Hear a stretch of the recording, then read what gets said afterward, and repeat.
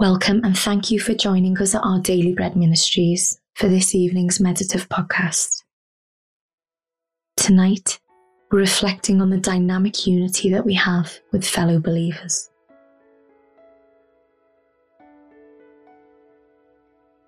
As we begin this reflective time, try to get as comfortable as possible. Take some deep, calming breaths. Let your whole body relax and ask God to fill you with His Spirit and speak deep comfort into your heart with His reassuring word.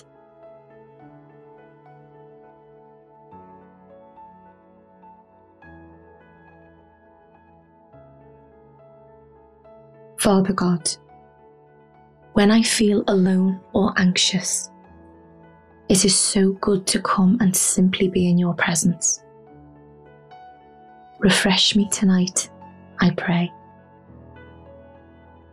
Bring me peace and hope as I remember your goodness to me. You have provided for me faithfully in so many ways, including through my brothers and sisters in Christ. Remind me again of my place in your eternal family.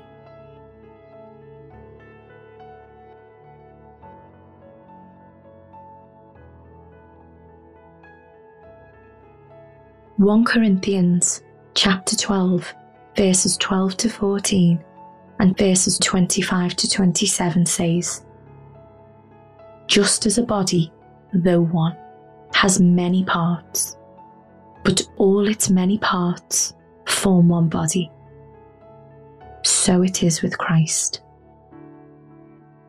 For we were all baptized by one Spirit, so as to form one body, whether Jews or Gentiles, slave or free, and we were all given the one Spirit to drink. And so the body is not made up of one part, but of many. There should be no division in the body, but its parts should have equal concern for each other. If one part suffers, every part suffers with it. If one part is honoured, every part rejoices with it. Now you are the body of Christ, and each one of you is a part of it."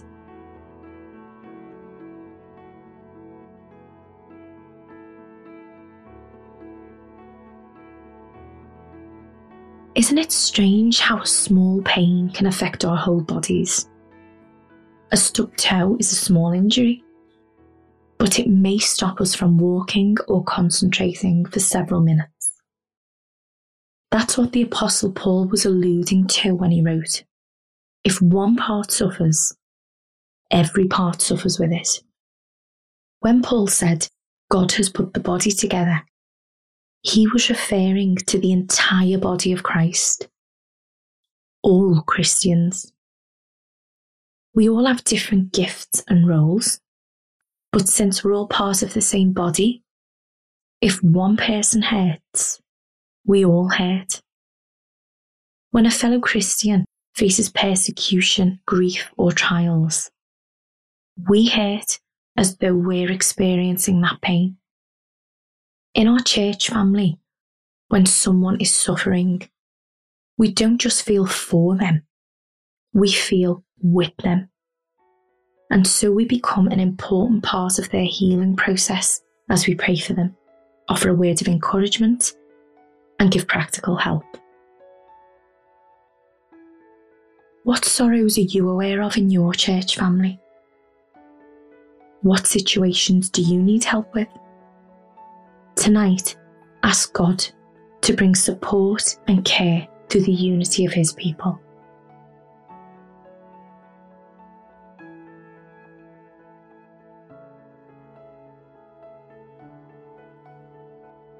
As we turn to prayer, breathe deeply, working out any tension through long, slow exhales.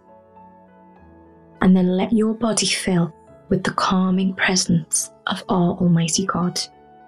who promises to hear every word on our lips and in our hearts.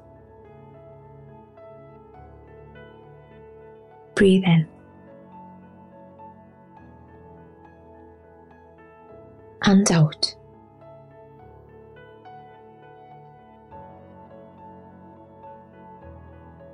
And in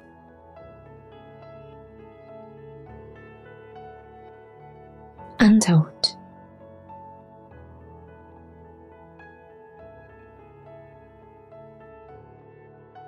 Let's pray. Lord God, bring to my mind those in my church who need my prayers and my attention at the moment. You have united me with them. Allow me to help them carry their burdens.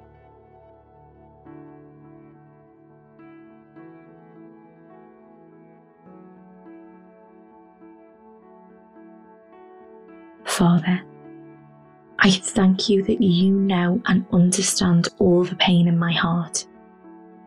Give me the courage to ask for help and the reassurance to know that you will provide for me. Thank you that I am not alone. I am an equal part of Christ's body.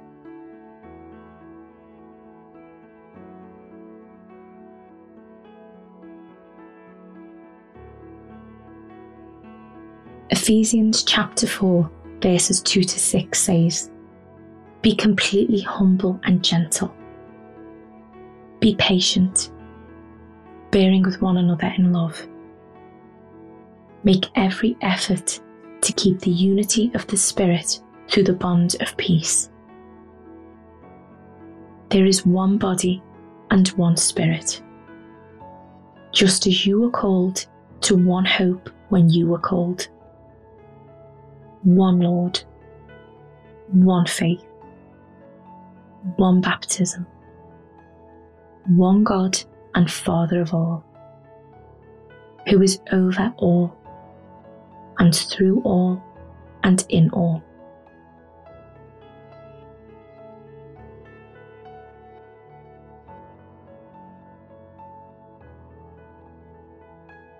Let's close with a final prayer. Heavenly Father, thank you for blessing me with a church family. Help me to grow in unity with my brothers and sisters, feeling their pain with them and being able to share my own burdens. May I rest in peace tonight, knowing that I am never alone in this world. You are always with me, and your desire is to see me thrive in a community of faith. Lord, bring about all that you intend. Amen.